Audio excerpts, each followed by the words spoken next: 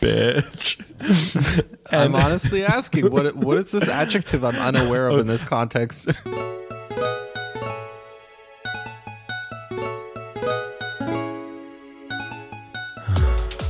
Hello, Przemek. Hey. All right, we're back. I'm buffed and buzzed and about to be vaxxed and waxed. And this week it's an edition of When Three Become Two.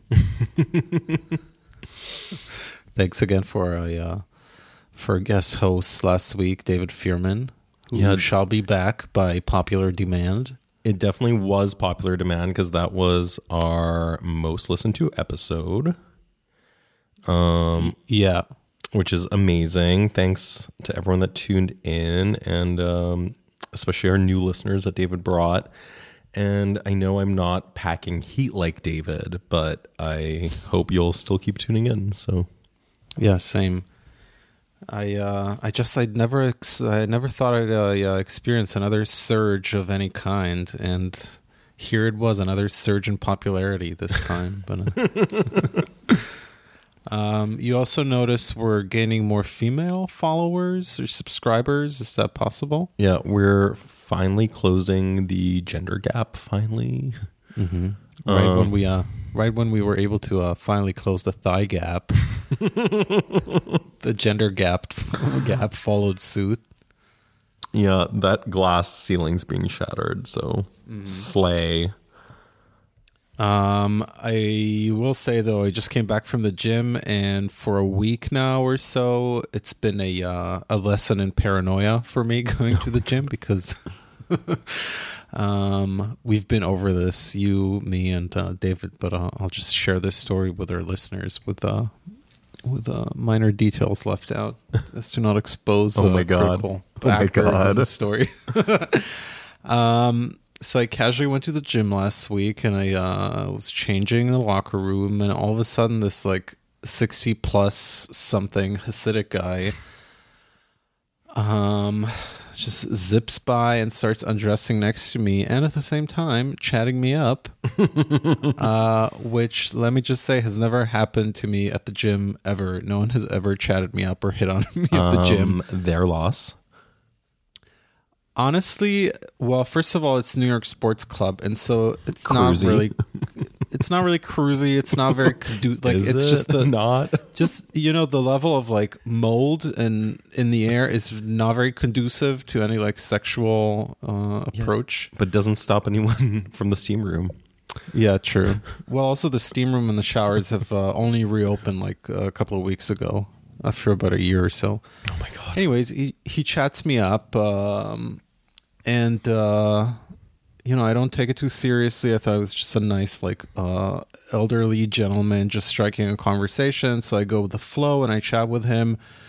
But he just keeps talking and asks me what I do and what this is and what that is, and starts like touching my arm tattoos, which is a step too far, if you ask me. Did he ask to touch it, or did he just touch it? No, he was just being pushy in a way where I think he like figured out pretty quickly that I'm Israeli or like Jewish, and so it's like a birds of a feather type of like the stuff you allow yourself to do. So he touches my tattoos, and I just, again, go with the flow because to me, it's just like a conversation that was started by this older guy. So whatever. Anyways, I managed to get out of his hold, and I start working out, and I'm realizing like this guy's like Mona Lisaing me the whole time. Like he's doing his like Stiesel style like workout on the treadmill, and like following me with his gaze. Oh my god. The Hasidic male gaze while I'm on the floor. So I finished the workout. I'm like, okay, I'm gonna make sure he's still on the treadmill when I go change in the locker room, so I can like escape this without him being there. So on my way out, he like catches up to me and chats me up again, and like step by step basically comes out to me as I don't know what level of like homosexual, but like essentially tells me like, oh, you know, I've never dated an Israeli guy in my life. And I'm like, okay, this is weird on a lot of levels because first of all, like this is literally the very first time I've had a conversation with anyone of this level of, you know, practice and belief that's coming out to me. I always thought they were just very much on the down low. Yeah, and that's like what surprised me. Yeah, like basically like Russian bathhouse sort of living vicariously through other attendees' experiences. Am I wrong? Well, I have seen Hasidic men at the Russian and Turkish baths, which for those of you who don't know is a very traditional old school bathhouse in New York for men and women, but there are days and times that are women only and men only. And I saw two Hasids get it on in the steam room in front of everyone. Really? Yeah, it was shocking. Are you sure they weren't like dime square, like M. style boys? Those locks. No, they were definitely Hasidic. They were. One of them kept having to push the hair out of his face, his locks. Oh my God. Tucking them behind his ears, but you know, all the schwitzing and wetness, and it just kept falling in his face and he keeps pulling it back. And it was oh my God. Yeah, it was a payas situation. I wonder if their payas ever get like tangled up in the other guy's like crotch or something. But like, just get some bobby pins. I mean, yeah, totally. You know, those clips that people put their kippah on and keep it on with. Just get those. Like, girl, just tuck it. Yeah, get one of those hair claws. A scrunchie even. And yeah, so that was shocking because that was just like so public and out in the open. At a proper regular schwitz, but thanks for appropriating my culture, by the way, with your linguistic choices. Like RuPaul Charles. Was it a schlep to get there? It is, because it's in an awkward part of the East Village, so it is a schlep to get there. So it's shocking, and then your story was shocking to me that he had come out to you. Because and he was like, "Oh, you know, there's this really good bottle of wine I want to share with you. When do you usually come here? When's the next time you're coming?" And I'm like, "Oh, you know, my schedule varies, and I'm an artist, so I have a studio practice, and so it's like my schedule just like shifts all the time." And he was like, "Oh, okay, you could maybe just give me your phone number." And I'm like, "Oh no, it's fine. I'll just see you here. Bye." Oh my God. Yeah, I'm also just shocked that he's like, I've never dated as an Israeli before. Like, he has dated other men. Yeah, that's what I'm saying. It was just shocking to me on a lot of levels. Just the level of disclosures. So basically, I should go on a date with him, is what you're saying. Totally. I mean, if I were into that look and was either single or looking, I wouldn't rule it out because he was in fine shape, sort of, for his age. Mm-hmm. He just looked like... Who did he look like?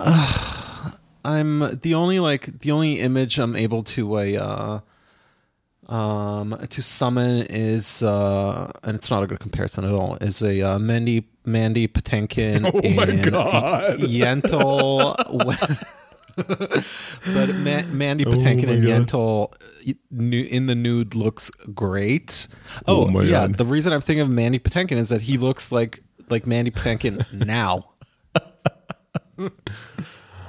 I mean, Mandy Patinkin in Yentl does look good, so I would definitely go on a date. He's gorgeous. He's gorgeous in Yentl, and maybe we should unpack that whole movie in a separate Patreon episode. Well, some Jews I'm into are like Liev Schreiber. But he's there's absolutely nothing Jewish about him. And I also saw him in person once at BAM after a really bad, actually it wasn't that bad, but a dance show. He's very handsome. He's just he's so like boxy in a good way. I mean, he looks very Slavic. Yeah, he does. Who else? Harry from Sex and the City. Really? Yeah, I'm into that. And then in terms of like the orthodoxy, Joe Sheftel. As seen on Stiesel season 2. Just making this up. Wait, what about BB? Are you not into BB? No, he's just so like whale-like. Yeah. Well, I guess there's just there's all those Israeli like either politicians or whatever. They don't have that Jewish like look. They're just Ashkenazi, bland Slavs. Yeah, basically. He used to be handsome in his 30s. No, he was, but I think he's such a bitch that it's like if he's a bitch, then what is the wife? I mean, they both are. We've agendered the word bitch. They're both bitches. Well, he's such a cuck, which is insane, and she's clearly the alpha in the relationship, and she's like dominating the whole state, essentially. God, getting the Obamas to do her laundry. Totally. Oh God, I totally forgot about that. That is so that's so bold. Yeah. To go on a state visit and bring your dirty laundry with you, literally, not figuratively speaking. Yeah, it's let's just feed the tropes. Why don't we? Yeah. What tropes exactly? You're a bitch. Listen, Pooperstein. Sorry, we're just coming off the tail end of Independence Day and Holocaust Memorial Day. I just need a moment to recalibrate my sense of the Warsaw Ghetto Uprising anniversary, which we both went to on our trip to Warsaw. Yes, we did, and we saw that piece of the wall, the remaining ghetto wall. Maybe we can share that photo of you with the yarmulke in the old synagogue that I took. Oh yeah, that was good. I looked really good with it because it covered up my bald spot, which I think why it was invented. Yeah, exactly. A reason to convert to Judaism. What do you think those Hasidic boys on Union Square do? They just approach bald non-Jews. They're so skinny. They are skinny. They're like dangerously thin. That's like the guy in the Schwitz was so low BMI. It was scary. Yeah. Well, I think their diets are just not very well calibrated. Yeah. And as opposed to it's not Amish. What are those? What denomination hits you up on like different capital cities in the world? Oh, the Mormons? Mormons, yeah, sorry. Yeah, because like if you compare those two, it's like apples and oranges in terms of like, at least the Mormons have like sex appeal. Yeah. Shik's appeal. Yeah, and those Hasidic boys on Union Square are really nothing to write home about. Sorry, Union Square religious extremists. It's honestly, it's the most disgusting part of town. There's no words for me to describe how much I hate Union Square. Oh my, you know what else is disgusting in Union Square? The bathroom at Burlington Coat Factory.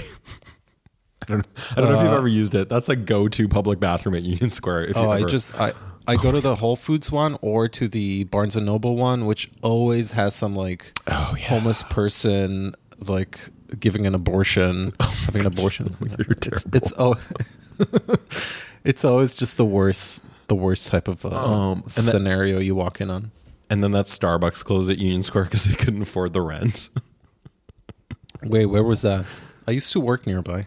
Where was the Starbucks? I think like from where the temple is, it's kind of like to the right of it on the following side of Union Square. Wait, what temple?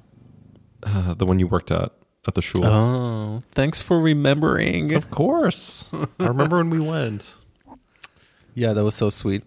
I actually just I did some decluttering in my library this week, and I got rid of a stack of books in Hebrew, and I posted it to this Buy Nothing group on Facebook. And this guy without a profile picture, shows up in my house, and it's like a Hasidic Yemeni guy, which I was totally surprised that was a constituency that showed up. I mean, I don't mean to discriminate or whatever. It's just like the books I read are, it like, you know, it's like contemporary literature. So like, I don't know if it's like salacious. It's he's trying them to he's trying to expand his horizons beyond the Torah. Yeah, I think we'd be surprised. I think those like those Hasids or like whatever, like more moderate versions of are way more like open-minded and progressive than we like to think. I have this friend that I met at the beach at Jacob Reese Beach. He's gay. He has this Puerto Rican boyfriend. They're super nice, but he has like kind of one foot in the community. He's Lebanese, like actually from Lebanon. And he's part of like this very Orthodox community, and like, you know, because you don't kind of connect that with him and what he posts about and his photos, but then it's like every other person that comments or things he shares from family events, it's like everyone's in like large black hats and in black and white, and so it's an interesting duality in his life. Maybe it's just the spring autumn collection of Bottega Veneta. Oh my God. You remember his Hasidic era? Yeah, he had his Hasidic era before his anti-Semitic addiction spiral. Honestly, I'm sure it coincided. Yeah, it was around. I think it was around the same time. Yeah. Anyhow, next time I run into the Hasidic guy at the gym, I'm definitely showing him a picture of you and telling him you're single and are coming to New York State this summer. New York State. He's a Bialystalker, sure like the synagogue. Oh, for sure. And I'm sure he has family or relatives upstate, if not in like, you know, New Jersey or Long Island or something. We once went upstate on 4th of July for the weekend to this like village that's called Fleischmann's or something, and it's like the yeast. Like the yeast, or like Fleischmann from, I guess, Northern Exposure. God, I forgot about that show. Does that take place in Canada or Alaska? I think it's in Alaska. Okay. Featuring, obviously, Aiden from Sex and the City. That's where he's got his big claim to fame. Anyways, we celebrated July 4th there over the weekend, and it's like predominantly Orthodox, Haredi, even if I'm not mistaken. I'm just mentioning it to say that there's enclaves upstate. True. Well, I'm going to be near Kinderhook in case I have to go to a CVS pharmacy to get a top up. For what? You want to talk about it? No. But I will say I have my vaccine appointment tomorrow. Congratulations. Thank you. It was... At long last. At long last, because last episode, that was the day that I was put on a waiting list.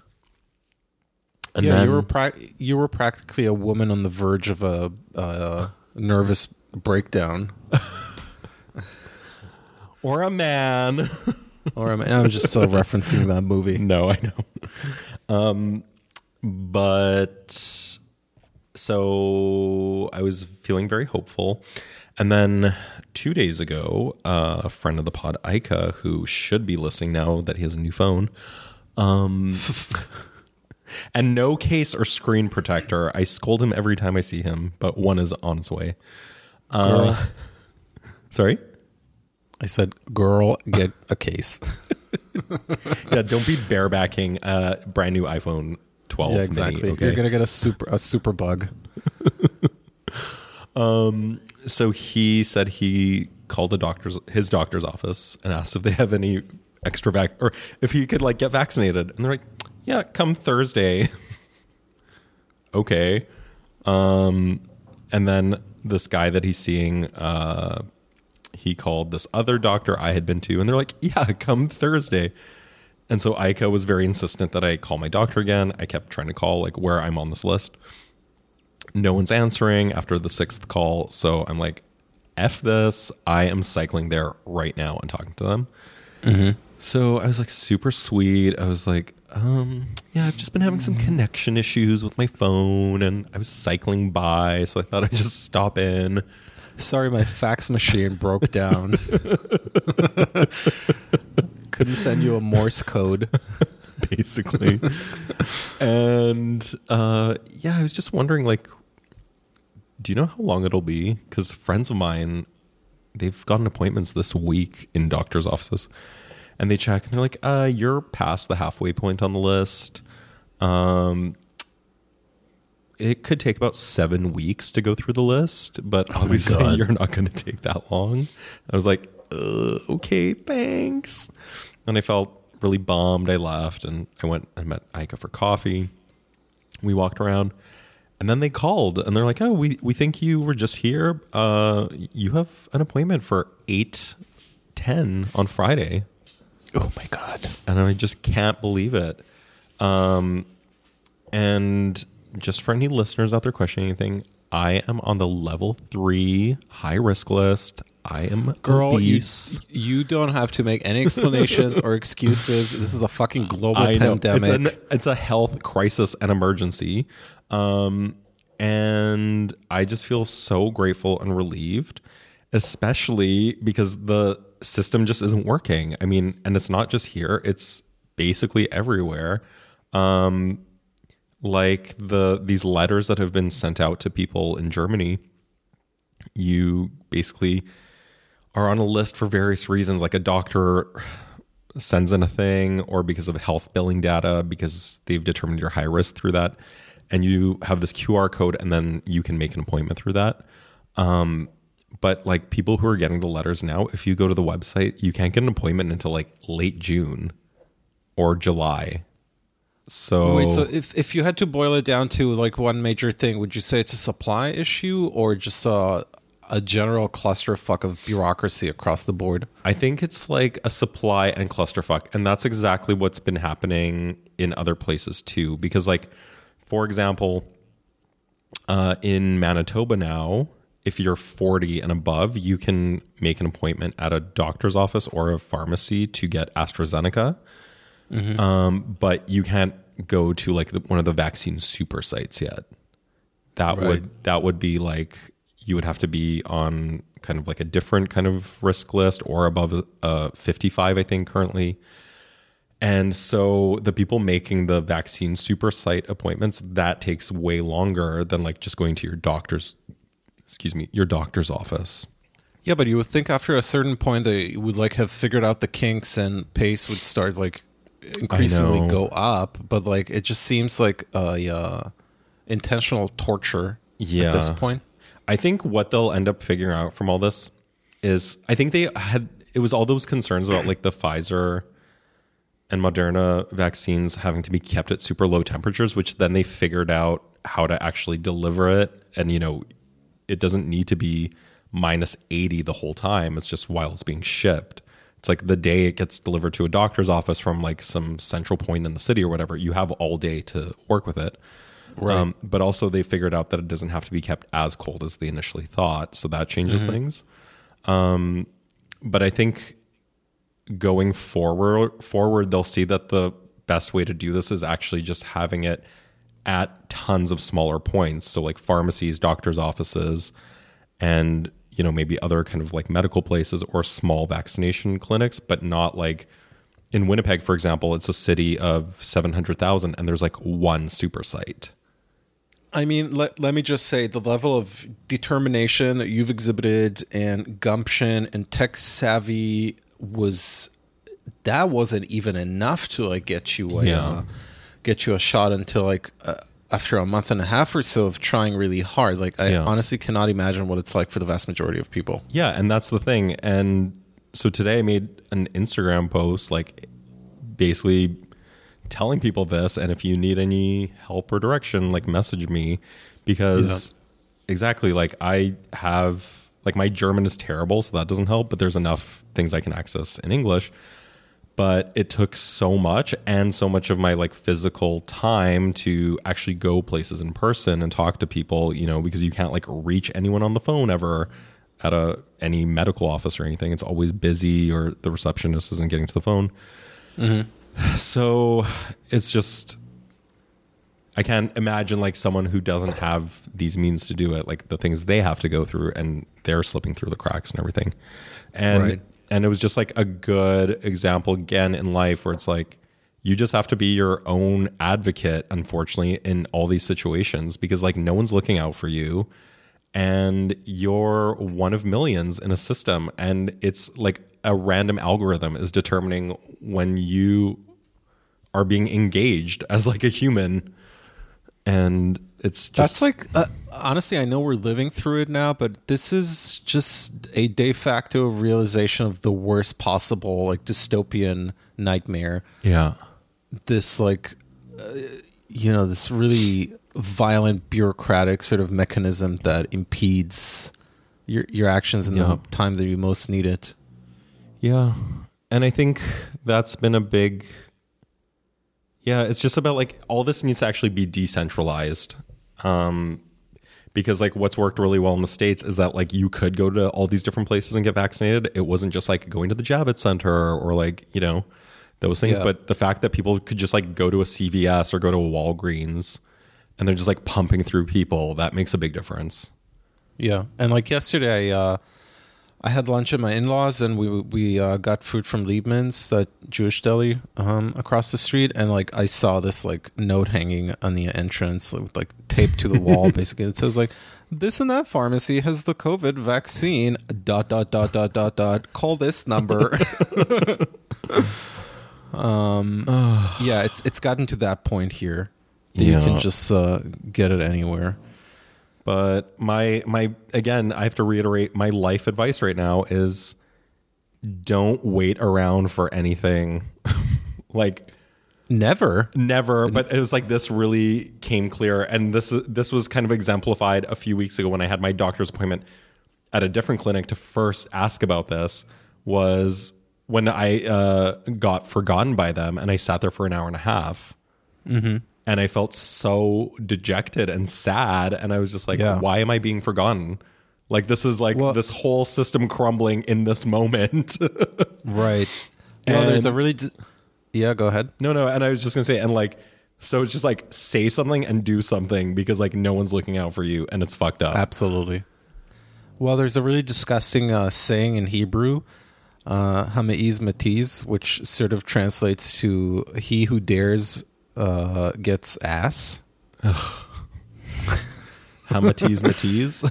Hameiz Matiz. It's actually it translates more disgustingly to he who dares ejaculates. Oh my god. That's the literal translation, but let's just gloss over it now. Oh god. Yeah. Anyways, just get your shot. Come to New York State. Come to Kinderhoeken, also known as the birthplace of Martin Van Buren, America's first president to have been born on U.S. soil. You'd be surprised. He was the first U.S. born American president. So when did they make it that you had to be born in America to be president? Just after him, around that time, or? No, honestly, I think like sometime in like 20th century, maybe. Okay. You did pass that citizenship exam after all. I did actually celebrated my 3-year anniversary a couple of days ago. So I've been congratulations. I've been a Yankee and a gringo for 3 years now. And that's that. Well, congratulations. Thank you. Should we maybe talk about some art so the FCC doesn't take us off the air? So Gemma doesn't cancel us. Oh my god. Do you have? Do you think our listeners in Germany have to pay a fee to listen to us, or else their CRT TV set gets taken away in the middle of the night? Probably. All right, so it's everyone's favorite part: our patented hot topics. We invented it, actually. Are you ready, Mir? I am ready. Maybe we should have some like a Muzak version of Wendy's Hot Topic intro theme. Cue music.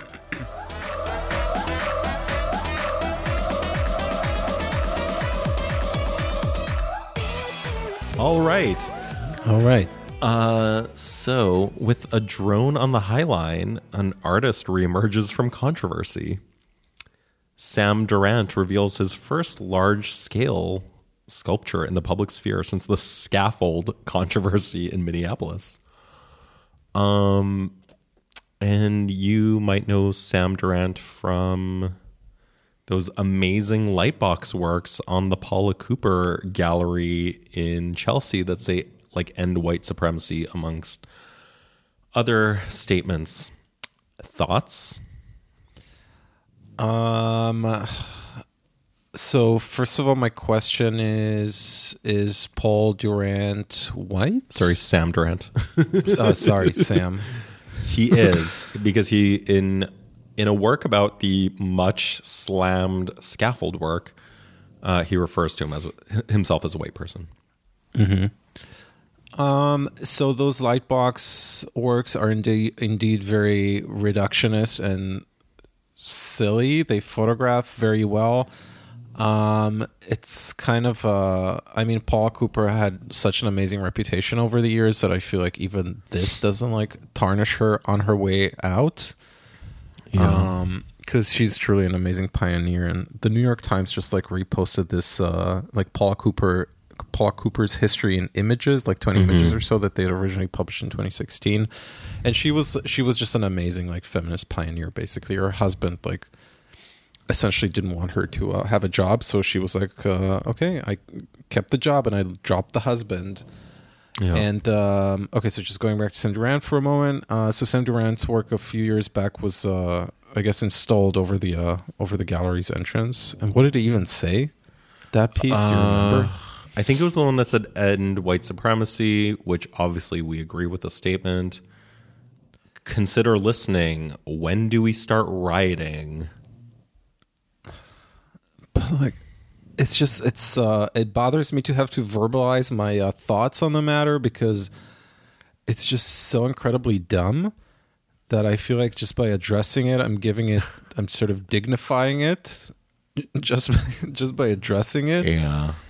Do you wanna remind the listeners what that scaffolding piece controversy was about? So the scaffold work it was a work 2012, which he had presented at Documenta 13 in Kassel, Germany, at The Hague, oh God, Edinburgh, amongst other places.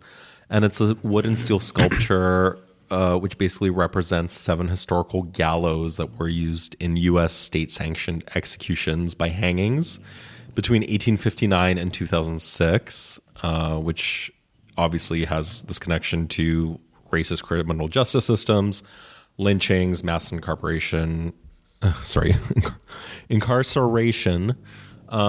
punishment, etc.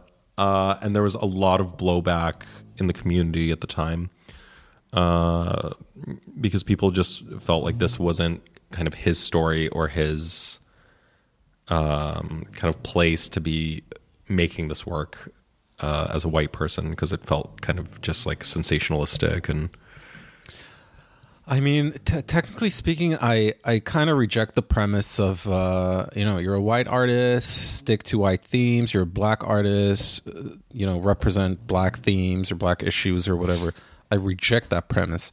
Having said that, like, making work that so clearly is driven by performative guilt, I guess, to a certain extent, and feels almost like a ransom sort of note. Yeah, this type of work to me, and it just rots the brain. These like truisms or like one-liners, like even Barbara Kruger has a bit more style. Yeah, with her one-liners and truisms, but like among Sam Durant's work, there's sorry, Kasha's snoring up a storm here at my feet. When do we start rioting? Consider listening. Everyone deserves a dream. Remember in November. Empathy for everyone. The future is female. Yeah. I'm like, truly, is this a thing you lose sleep over at night? Do you have no nothing more subtle to sort of convey in your work than these like really reductionist approaches. And for me, what kind of really rubs me the wrong way with the work is the context of it. So, you know, you're in a blue chip gallery in Chelsea. Like the vast majority of the clients who are going to be buying this work or engaging with it, even if it's on an institutional level and you consider, you know, who's on the museum boards or the funders privately, things like that, it's like those statements, when do we riot, are completely nothing to do with. It's also the biggest eye roll ever. I'm just trying to see what his work It'd be sells different for. if it was like a peer of ours who is like, has a show at some like nonprofit space and is working with those statements. But when you're like obviously a super successful artist in a blue chip context in Chelsea, where it's like, guess what? Everyone who lives in that area is like a wealth criminal, basically, who is going to buy that work. Like, right. I don't. Maybe a dentist is buying it. I don't know. But like, let's be real. Like, so the light box that says "Male Chauvinists Beware" sold for £3,500. I'm not sure how many years ago, but that seems to me like not too exorbitant of a that's of very a price point. low. I like do not believe that. What was that, an auction Yeah, it sold or? Yeah, I'm on the Philips website. Maybe it's just that's value why. wise. Yeah. Yeah, I'm sure. Yeah, it could be more expensive from the gallery, and then it doesn't reach a good price at a right. But Paul Cooper should have known better and does know better. And as to his work, I will say hard pass from me. Yeah. All right, and so the gavel says next. All right, so according to our friends at ArtNet News, celeb podcaster Russell Tovey's Sotheby's sale generates $8.5 million and fierce competition for young stars. The 10th edition of the sale brought the series' highest total to date. The combination of buzzy young artists and the stamp of approval from a celebrity collector has proven to be a winning combination for Sotheby's. The auction house's contemporary curated sale, featuring works chosen by actor, podcast host, and self-proclaimed art geek Russell Tovey, took an $8.5 million, or 6.1 million pounds, the highest total in the category to date. Artists included Louis Fertino, Amawako Boafo. I love that he goes by Louis now, and it's no longer Lou. Okay, keep going. Banksy, and Tovey's favorite, Wolfgang Tillmans. Tovey's auction is the latest in a series that's curated by bold-faced names such as Ellie Goulding. Do you know her? What? Yeah, love me is that like you do. Love me, like you do. What is like? Is boldface in reference to her physiognomy? But I don't understand.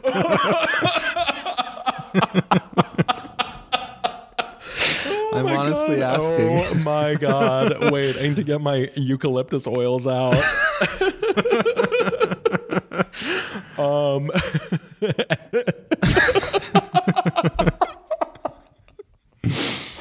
Bitch. I'm honestly asking, what is this adjective I'm unaware of in this context? Oh, sorry, because I always use it as a joke. It's boldface names are like people that appear in these kinds of articles and they get bolded on blog posts and things. Whatever. Yeah, like, and Virgil Abloh. Virgil Abloh is a boldface name because like Virgil Abloh was in that was one of the many guests of that dumb ass fashion show at After Party in Berlin. Oh god. Well, newsflash, 2007 called. It wants its names back. Like both Ellie Goulding and Virgil. Like it's like retro. Isn't it crazy how they're trying to engage with a young audience of collectors? And it's like, so we've chosen Ellie Goulding because at least Virgil Abloh has like loser thirsty clout chasers like all these sharks in Berlin, but Ellie Goulding, I'm sorry, but this whole list is You're like no Dua a Lipa. higher. Yeah, I mean, this whole list of artists is like a higher, sort of a higher shelf, very low hanging fruit, like the easy choices, basically. Oh, exactly. And like Damien Hirst, whatever, Banksy, okay, Wolfgang Tillmans, sure, like all these obvious choices. I don't know, maybe I'm just being too cynical about it, and it's a blessed initiative because he sort of, serves as this like mediator between the general public at large or whatever and this like higher culture. I don't know. And also it just seems to me that at this point, like celebrating like a big auction, like revenue generation, whatever, it's just like, it seems like anyone can do it because these auction houses are churning out such an insane profit by like selling everything under the sun that like, what are we celebrating exactly? Just get your work up for auction and everything sells nowadays. Yeah, there's exactly. so much money out there. There's so much money out there. There's more millionaires and billionaires than ever. And it's such an easy vehicle for people to launder money or stash their wealth or whatever they need to do. And if you just look at this, is it Christie's or Sotheby's? The Hong Kong auction that just happened, but where you look at these kind of hot young artists of the moment, like Salman Tour or Avery Singer, and you see works that are kind of like subpar works, but still going for like $500,000 or $1 million. Like the Salman Tour works, and I'm not like being shady or trying to diss his work or anything, but it's like a painting from 2012 that doesn't look like any of his works now, selling for this huge amount. Like that's not something that normally happens with auction results. Right. We all have that sort of, it crosses our minds when we work in the studio and we encounter this like very old work of ours, or we like open a file cabinet drawer and we're like, oh, imagining a world where a work sells for like, crazy figures, and you think to yourself, okay, look at this like shitty work on paper that I made 7 years ago. I could totally sell it for like $10,000 or whatever if the circumstances were right.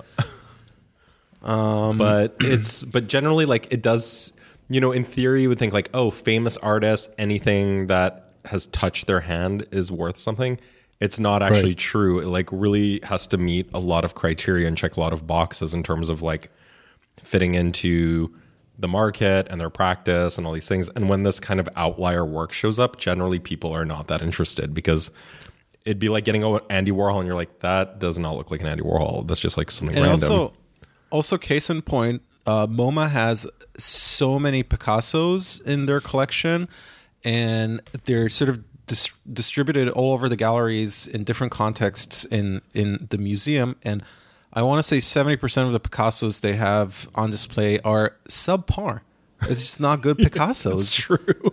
I mean, I love Picasso, but there's lesser Picasso and there's better Picasso. And I guess, they have all their agreements with their benefactors and whatever, that like this work or that work has to spend X amount of time shown or whatever to increase its value or whatever to preserve it. But like, I'm sorry, it leads to like a subpar sort of historical survey of works. It's true. And I'm sure Picasso also like had the sense and the judgment to say, okay, this is a lesser work of mine. And I wonder what goes through the mind of, like, as you said, like artists such as Salman Tour, Avery Singer, who see works of theirs that they, let's put it mildly, like less connect to, or feel like they don't represent them anymore as much. Like, how do they feel when those works go for like six figures at an auction? Yeah. No, because we've all like made things that we don't like in the end, or just through the passage of time we're not crazy about. But that's not like something I experience. It's like if someone has like a work of mine from 7 or 8 years ago, it's like, well, I just don't see it, and it's out of sight, out of mind. Right. It hasn't like come up at an auction or something. So yeah, I mean, on a personal level, I sometimes feel funny when like work of mine from like, let's say 5, 6, 7 years ago is at a collector's house, and I'm still in touch with them, and like every now and then we talk, and they're like, oh, I love the work so much, and I feel bad because I I have such like minimal connection Yeah. to that work. It's like an era that's gone by, and it's hard for me to connect to it. But clearly, there's a sentimental connection of the collector to the work. I guess maybe what I'm trying to say is that beauty's in the eye of the beholder, and maybe those like lesser Rashid Johnson works from 2014 or whatever that sell for 6 figures at an auction now they mean a lot to whoever shelled out that crazy amount of money for. Yeah, that's true. All right, next. After a year in which fairs got canceled across the country, this also from ArtNet News, our Bible, Frieze looks like the lone survivor. Come May, the fair owned by Hollywood behemoth Endeavor will open the first stateside art fair since March 2020 at The Shed, the fancy glass box at our favorite development, Hudson Yards. Not. Rules for entry are super strict. Vaccine passport or PCR test required for entry. But the proceedings will be dampened a bit by the Frieze Fair that very much won't happen. The 2021 edition of Frieze Los Angeles, which was set to go down in July. The fair announced the cancellation last week, but sources tell our friend Nate Freeman of Wet Paint that the backstory behind the planning of the fair and its eventual collapse is way more convoluted than Frieze leadership let on. So Nate Freeman goes on to say that the whole gambit was set up as an unprecedented kind of art expo, the likes of which have never been pulled off. According to sources, galleries were expecting right up to the announcement to stage booths not in a Hollywood backlot under a tent, but in a series of rented famous modernist houses dotting the City of Angels. There would be 2 galleries per home, and fairgoers would zip through ritzy neighborhoods all day, by car, I guess, because it's LA, checking out the booths with the added bonus of real estate porn. Thoughts? Oh God. It just, what, it kind of makes me realize that a year has passed, a year and change since everything started, and really not a lot has changed when you come to think of it. Like we're talking about all these like novelty concepts or like novelty arrangements for basically old concepts that we could just absolutely not live without, like art fairs. It's funny to think that we've been through so much this past year with the restrictions and mentally and everything, and this is like the hill we were absolutely ready to die on, and this is the thing we absolutely need to go back to, an art fair. Yeah. Like I find it interesting and curious. I don't know that I have a thought about like an opinion about it, but I just find it funny. Yeah, maybe your thoughts. Sorry, I'm trying to put together maybe what I think just what I think about this.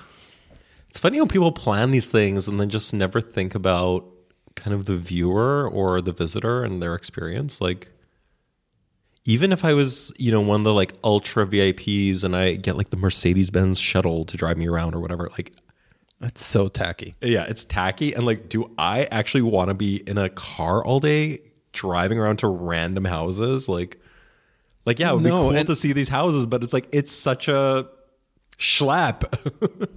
It is a schlep, and also just to be a coerced part in like a branded experience, that to me is very demeaning. Yeah. It's like how they give out branded pajamas in business class in the Polaris Lounge. In a Polaris Lounge, and you're like, wow, what a perk. And then you're like, oh, but everyone's just walking around in fucking branded pajamas. They look like prisoners. Oh my god! I find the whole thing silly. I will definitely go to Frieze and check it out. When does it? I don't think I've. What's that? When is it again?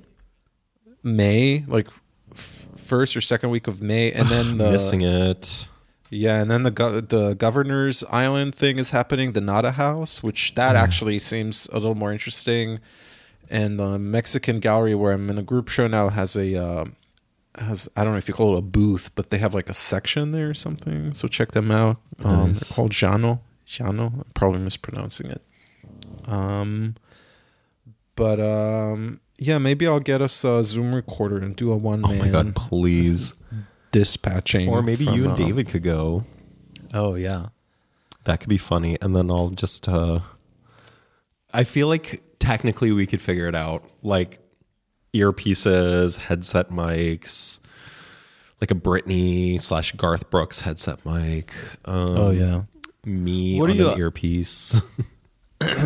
If you had to make a prediction, what type of what would be the artistic vibe or like the aesthetic vibe at Frieze, conceptually or thematically? Do you think it'll change from like previous editions after this past year's experience?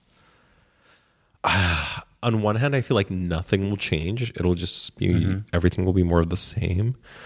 On the other hand, I could see some like really obvious pandemic art happening, you know, right. like because I mean, let me just remind you, for 4 or 5 years, we've had like the bottom of the barrel type of political work that was just in response to the Trump era. Yeah, and that'll be interesting too, because we haven't fully experienced the now post-Trump era art, because it's only been a few months. But there haven't been fairs, and that's when most of those things float to the surface.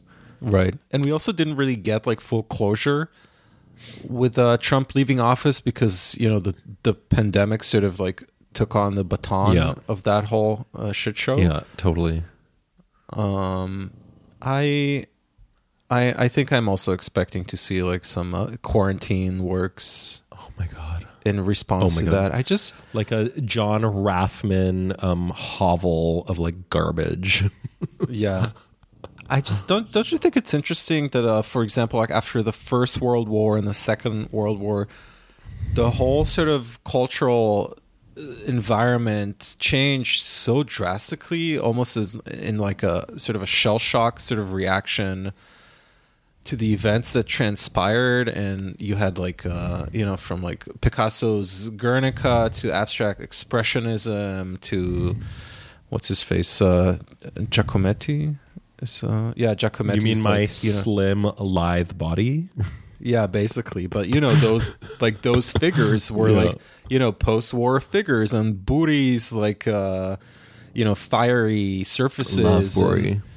Yeah, like you had like you know, proper reactions to actual like global calamities, and it just feels like this past year hasn't quite like hasn't been like good enough of fodder for meaningful change in aesthetics and approaches. I think also like what I try to do with my upcoming show is channeling just a general emotional state I've had, right? But not like I am now going to make work about being trapped at home, you know? Or, you know, falling into the trap of the process-based sort of reaction to this past year of, I'm going to, like, constrict my practice into this and that, like, shape and form, and there's going to be a big wall text about it, and you'll just have to see in it what I tell you there is in it. I think, though, your approach is the smart and the subtle way to go about it, rather than... Thanks. You know, basically, like all the shows that we've seen this past year of more of the same, basically, only with like a title slapped on it that's like made in quarantine. Like, I don't exactly see any difference. Exactly. It's been more of the same, and then a title and a text and like kind of a post-rationalization of something that actually didn't happen. All right, moving on. The internet was captivated by the story of the bumbling couple in Seoul who accidentally defaced a canvas said to be worth $500,000 out of a mistaken belief that it was a participatory art installation. Now we know what the artist whose work they defaced thinks about the headline-making event. With just 3 brushstrokes on my canvas, they have managed to create a planetary buzz. There is strength in that, John 1 told Vice. By the way, this is from ArtNet News. The 57-year-old American street artist who was born John Andrew Perello has carved out a niche for himself by painting abstract expressionist style graffiti. But now, John One, who lives in France, has found newfound fame because of his uninvited collaborators and the widespread attention their gaffe caused. Some have speculated that all the attention could increase the value of the piece, originally painted at a graffiti art show at the Seoul Art Center in 2016. The work includes an array of painting supplies that John One had used in its creation, scattered at the foot of the canvas. Thoughts? Oh God, I'm just looking up his oeuvre. Do I have to dignify this with my thoughts? I don't know what. Please put a finger on what makes graffiti art so corny. Is it intentional? What is it? It's just it almost like veers intentionally into like a corny zone. He clearly is referencing, Jackson Pollock's like drip and action painting techniques, but I'm looking up his work and like, with all due respect and everything, first of all, it's not my cup of tea, but I also cannot tell the difference between the pre-deface and the post-deface versions of his painting. Yeah, it's not like somebody like, threw gesso at the Mona Lisa or something like that. Yeah, also what were you expecting with all like the paint detritus and like yeah, that's also so tacky. It's lame. I'm sorry. That is so it's really lame. Like it's basically an invitation to intervene. I just feel like this was a staged thing. Like the mall, the artist, in my opinion. Because there's been so much written about this, and you're like, no one knows who this artist is, and no one knows this mall. Like, yeah, and also if you really want to grab my attention, slash some art fair goer with an X-Acto knife. Okay, let's talk then. As witnessed by Robbie Fitzpatrick. Oh, I'm just seeing that John One also did a Hennessy collaboration. So that's that. Well, John One follows in a great line of French artists such as J.R. Oh, J.R., yeah. I actually did not mind his Madonna photo shoot. That's the best thing he's ever done. The Madonna New York Times Magazine photo shoot is like actually cool. Yeah. Like, I wouldn't call it cool. It's clearly Madonna's clout. No, but you know what I mean? I love that it's like this old image of her that she's like climbing out of, right, peeping out of herself. That I like. I've seen his like ginormous wall-sized works at the Brooklyn Museum. He had a show. They do very like populist programming. Yeah.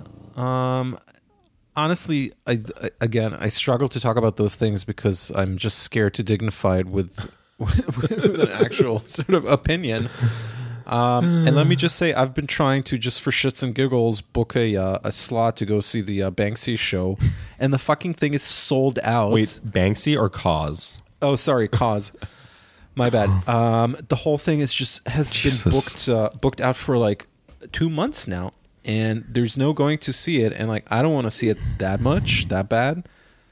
Okay, if anyone listening that works for, I don't know who's in charge of PR there, Sutton or someone. I'm sure we've burned all those bridges. Yeah, Amir can be shitting. Bought. Yeah, I think we've shat where we ate with the Brooklyn Museum. We've burned one too many bridges there. It's like we'll never have a show at the world famous Brooklyn Museum. Yeah, we're better off. Oh my god. Yeah. Oh, well. Well, that's it. There was, I don't know. Nothing exciting happened this week in the art world. No drama. Nothing insane, buzzy. Oh, except for a very pertinent and urgent meetup between Kenny Schachter and Jerry Saltz to talk about the emergency of the NFT. And as I said before, I'm so relieved that like NFT is just so highly contested among either the boomers or the zoomers that it just sort of clears the field for us, that we don't have to think about it or deal with it. The Jerry... sorry, continue. No, I'm just saying that like anything that's like that's the hot topic, the hottest topic for boomers or zoomers, enjoy it. Keep it to yourselves. To each their own. But yeah, Jerry's foaming at the mouth. There's good NFT art. Who's paying him for to say that? I'm sure his Twitter feed is to a certain extent bankrolled by someone of interest. Totally. Well, I saw that Foundation app, this one that Kenny's on and a bunch of other... What's that? It's one of the marketplaces where you can bid on NFTs. God. They're hiring like an outreach person to, approach artists. Maybe I should get a job there and be like the insider. Also, that picture of Jerry Saltz and Kenny Schachter at like an outdoor cafe, which I'm unable to identify where. There's not a dollar amount in the world you could pay me to come close to that table. I mean, as I've said, I think Kenny's hot, but Jerry is not. So, also, can we stop leaving the house in like sweatpants? Kenny, you can do better. Okay. Yeah, just ask the rich family. Look! There's this really important tweet that just came in from Jerry Saltz. Dear whoever sent me this thing called a quote-unquote French press glass thingy. A cease and desist. Huge thank you. I am not sure what this is or how to use it or how it will make enough iced coffee to go into my big gulp cup, but I will now try to figure it out. Do you buy deli coffee and heat it on stove? Yeah, somebody sent him a French press, and it's like literally a third of the size of his big gulps. Oh my God. So that's disgusting, and you're gross. Okay. In many ways. And with that, and that siren coming to now drag you away. Whisk me away on the wings of the dove. Okay, keeping it short this week. That's an experiment. Yeah. We're short and sweet. Yeah, we're trying new things. Yeah. All right. Alrighty. It was nice chatting with you. Nice chatting with you, Amir. Talk to you next week. Yeah, maybe we'll have our special guests next week. Yes. If they play their cards right. If we don't cancel them preemptively. Or if we don't get canceled. Wait a second, the FCC is knocking on my door. Cheers. Bye. Bye.